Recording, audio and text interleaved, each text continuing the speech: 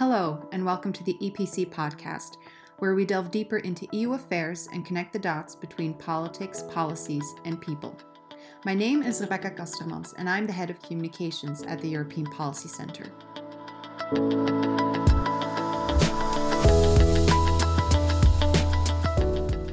Last week, the Commission launched its long-awaited new Pact on migration.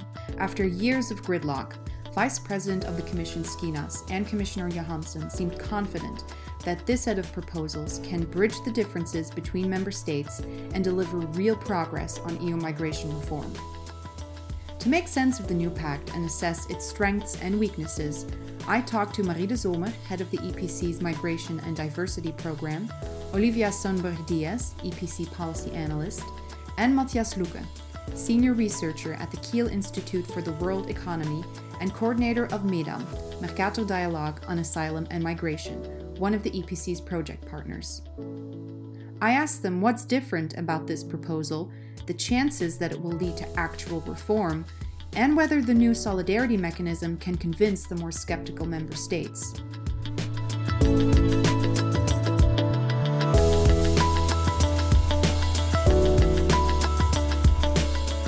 Marie, maybe to start with you, during the press conference of the launch of the new pact, Commission VP Schinas was very adamant that this was a new proposal, but what is exactly new about this pact? Proposal is not fully new. We see a lot of elements returning, for instance, Dublin and other files that previously had made a lot of progress already, such as on reception conditions. But there certainly are new elements. And in my view, the most important new element is this mechanism of flexible but mandatory solidarity. I agree with Marie's statement. Just to come in, I think the new solidarity mechanism is likely to be the most controversial and is also the most novel new element that the pact introduces.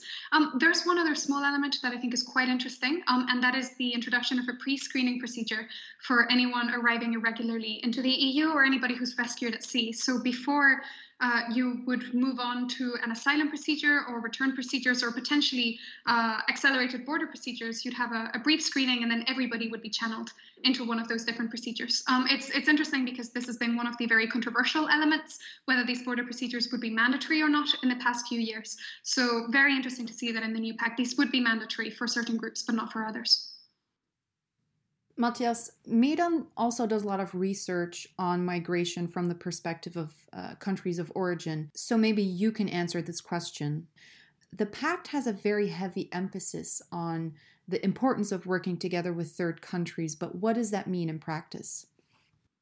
So what this really means is that there is an understanding now that the pact needs to achieve a fair division of responsibilities for protecting refugees at two levels. First of all, of course, within the European Union, that is among the EU member states and between the EU member states and the Commission, but also, very importantly, between the EU member states and the rest of the world, non-EU countries that are hosting refugees. And the pact really tries to achieve these two things, and that is, I think, the main new element here. The Commission and Member States have been saying for years now that the cooperation of third countries is crucial to manage migration. So how does this pact change or update that approach? With the pact, it's now very clear that achieving smooth returns and readmission in their home countries of third country citizens who are not allowed to stay in the European Union, for example, non-recognized refugees, asylum seekers that have been turned down, it's sort of clear this is absolutely crucial for the pact. And this, of course, requires the full cooperation of partner countries. And that has been put up front everywhere in the pact. And it's a strong language that says we need to be singing from the same page. We have to have a clear message in our relations with partner countries that return and readmission is not optional, to misquote President von der Leyen. And this would affect policy areas like development assistance, visa facilitation, scholarships, legal labor migration. It's all there, but achieving smooth return and readmission is up front here. Another comment VP Schinas made was that this pact would mean the end of Dublin. Is this true, Marie? And if so, in what way? I would say it isn't true. Dublin is still very much there. I think why they want to pronounce that it's the end of Dublin is because we've had such difficult negotiations reforming Dublin in the past, and perhaps there's a psychological connotation with Dublin that the Commission might be happy to get rid of. But essentially, Dublin is still there. So some of the rules have altered a little bit. As you know, Dublin puts forward that if there is no prior link with a certain member state, the state that carries responsibility for an asylum seeker is the state of first arrival. This principle still holds. So it's still mainly the state of first arrival that is the responsible state. But what is interesting and what are slight alterations to the earlier Dublin rules is that what constitutes links to another member state, those kind of links have been broadened up a little bit. So the definition of relevant family members has become broader. So now if an asylum seeker has a sibling in a member state, that is a link with that member state. Or if an asylum seeker has a diploma from that member state, that is also a link with the member state. And with this pact, the Commission claims that there will be no more Morias. And do you think that they can fulfill that promise? Because Maria and Olivia, in one of your first reactions to the pact, you mentioned that the hotspots approach, which led to appalling reception conditions in the first place, seems to more or less remain intact. Indeed, this is the €1,000,000 question. It's a very difficult question, and the devil is in the details. And I think, to be honest, it's going to take months to fully understand the implications of the proposals. But there are important things to watch out here. So I can tell you what some of the risks are. The main risks concern the accelerated border procedures and the pre-screenings that the new pact introduces. Now, these proposals are very similar to the approach that has been tried in the Greek islands and the hotspots approach. The idea in both cases is to quickly assess asylum applications and contain people in one area while you process them. And the problem in practice is that it has proven very difficult to evaluate asylum applications quickly, or to conduct returns quickly for that matter, especially at the EU's external borders. You have to determine a person's identity and their nationality. You need to see if they have a right to asylum, ensure access to legal aid, to interpreters, have a right to appeal. These things are very difficult to do in short timeframes. So this meant, in the case of Greece, that people arriving in the Greek islands in 2018 were being given interview dates for 2023. So it's not exactly a fast processing. What this means for the new pact is that where border procedures are used, the moment you have a bottleneck in processing these cases or a backlog or more arrivals, you may be trapping people in limbo and in living conditions that were not intended for prolonged stays in the first place, that are not up to EU reception standards. And this, of course, can escalate very quickly into a humanitarian emergency. And that's what we have seen in the Greek islands. There's a second question here, which is what conditions would apply during border procedures exactly? And here we need to look at the proposals very closely. But the risk is that the new pact could allow states to apply detention during the border procedures. And in practice, this could lead to large-scale long-term detention. So those are some of the risks that we're going to be looking out for. And a lot of NGOs have also criticized the pact, saying that beefed up border procedures will lead to more pushbacks. Do you agree with that assessment? This is another area where indeed there are some risks involved. In short, where border procedures have been used in the past, they have led to significantly higher rejection rates. So in some cases, you've gone from 60% of asylum applications being rejected to 90% being rejected. So this suggests that stricter standards may be applied or that reduced safeguards may be unfairly changing the outcomes. So some NGOs who monitor these procedures have warned that claims were being superficially assessed, that interviews were not done properly, that too much weight was being given to an applicant's nationality, things like that. So yes, it could mean that people are wrongly denied asylum and return to countries where they face persecution. Conversely, there is a positive element in the new pact, which is a new border monitoring obligation, which would hopefully prevent pushbacks. But then the question is going to be who is in charge of the monitoring and how much transparency and accountability there is over that monitoring. I want to turn now to the new solidarity mechanism in the new pact, because That's one of the major changes. So solidarity is still very much mandated, but it can come in many forms. Instead of accepting refugees, member states could, for instance, help out with returns. But what if member states disproportionately opt to sponsor returns? And how will each act of solidarity be weighed against another? I can't imagine that 5 returns equals 5 relocations. So indeed, this flexible element is the key element in the solidarity mechanism that is being proposed. And there are actually 3 ways in which member states can contribute, either via relocation, as you said, via returns, or through operational support. The Pact makes it clear that if too many member states choose operational support, the Commission could step in, according to the proposal that is now on the table, to change the balance again, so that there is also enough investment going into the question of return and relocation. Indeed, that doesn't answer the question, what if everyone chooses return? To be seen how it would work out in practice, but important to take into consideration here is that when a member state becomes responsible for returning a certain amount of people and does not manage to do so within 8 months, and even within 4 months in the case of crisis situations, that member state is obliged to take on those people and transfer them to its own territory, those people that it wasn't able to return. Okay, I want to zoom in on that last part. According to official EU figures, only a third of people whose asylum claim is rejected is eventually returned, and that will leave a lot of people in limbo. So would the country that offered to take care of the return also be responsible for housing these individuals on its own territory? And maybe this is somewhat controversial, but isn't that just another form of relocation? So indeed, the member state that would take on these people the idea would be that the return process would be continued from the territory in line with the current provisions of the Returns Directive. So the state would have certain obligations vis-à-vis those people.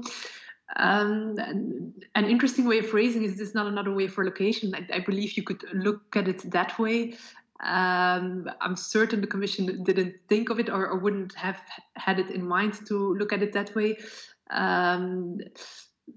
But it's not a wrong viewpoint, and I wouldn't be surprised if this was precisely the elements with which states like the Visegrad states or Austria, who have opposed mandatory relocation, that is the elements with which they will have problems during the negotiations.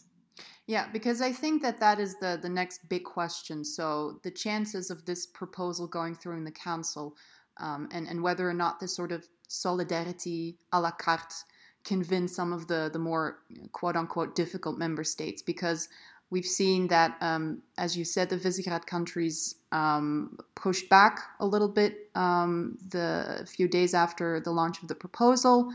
And Germany, France, and Italy have cautiously welcomed the proposal, but then other Southern European countries have also been critical. So how do you see that happening in the Council? How do you see the negotiations going? They will be difficult, that's certain. And what the Pact has really tried to do is to find a balance or an equilibrium between those, between the opposing points of view from, on the one hand, the Visegrad states, and on the other hand, some of the southern states who really want mandatory relocation. And what's certainly not encouraging is that we see those division lines playing up again, with the Visegrad states stating that the proposal is too mandatory in some of its elements, and some of the southern states, including Greece, stating, okay, but this is not mandatory relocation, so this is not in line with our interests. To be seen how it plays out in the Council, but certainly it will be difficult.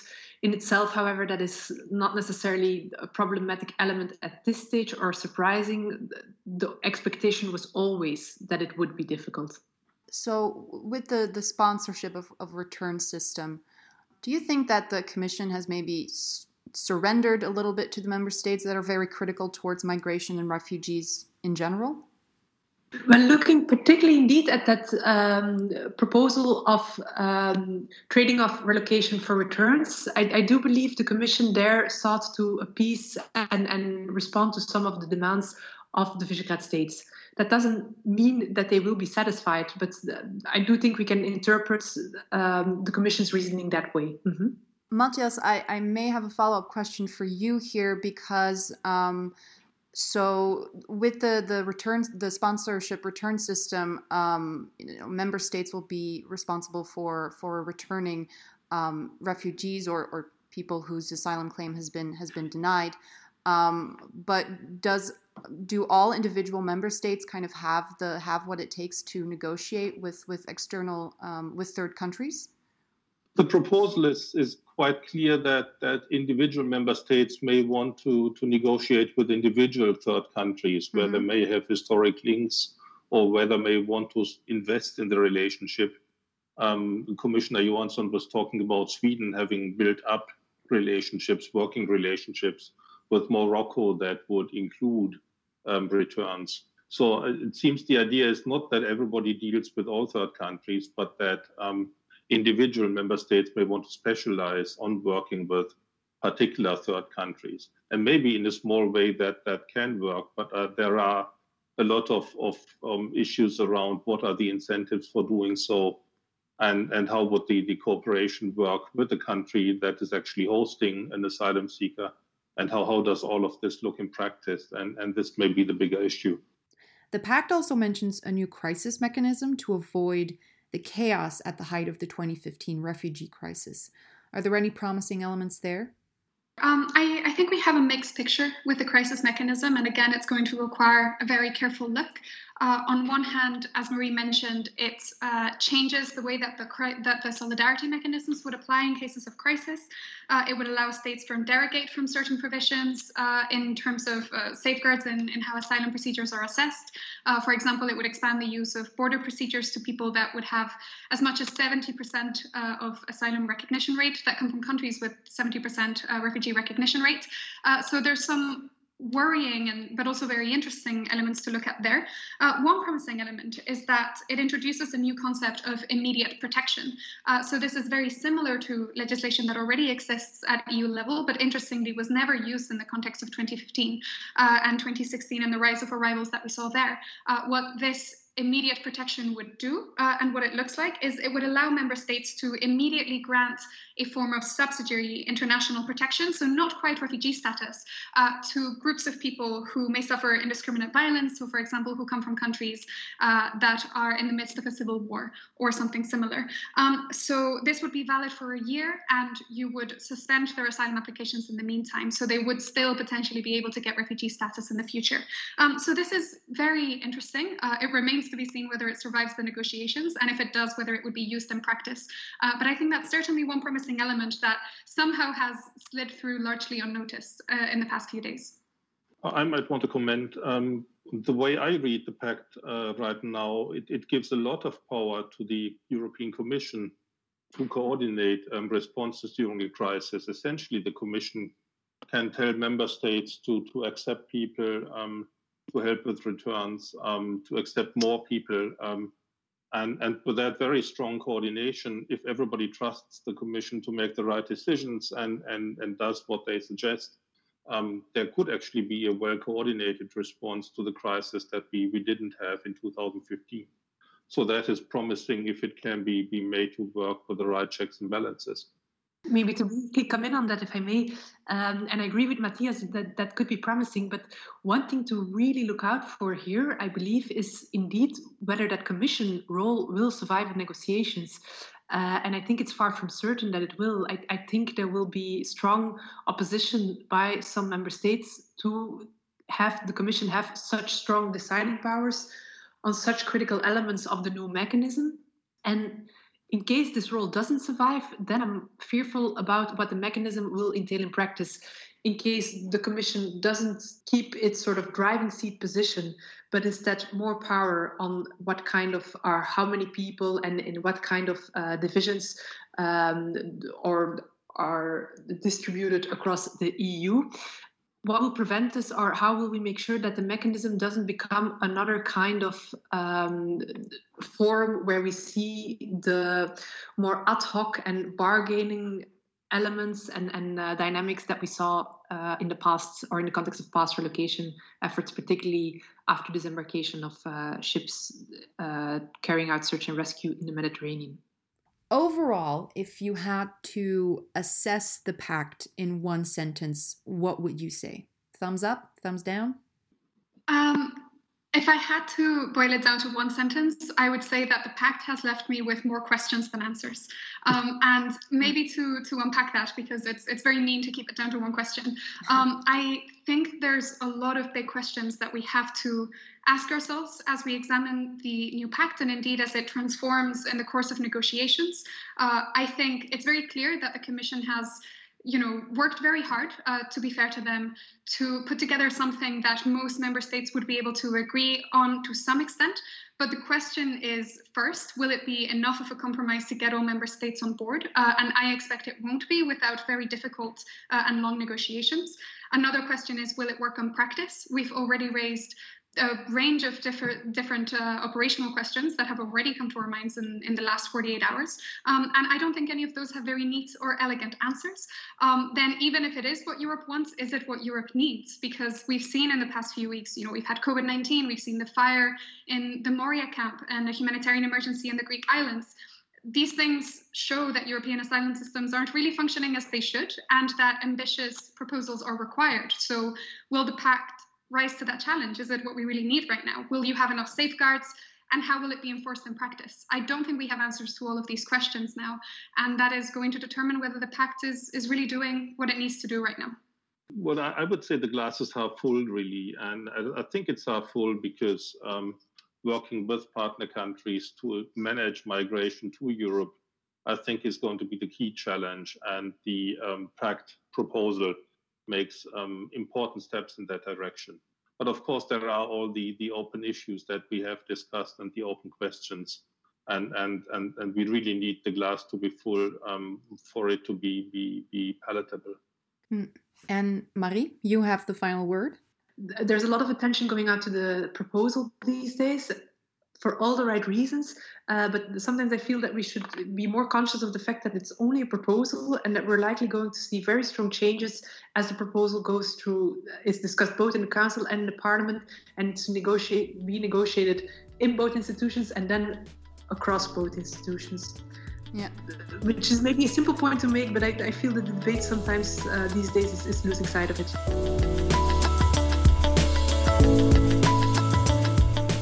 As Marie de Zomer hinted at the end, this is just the beginning.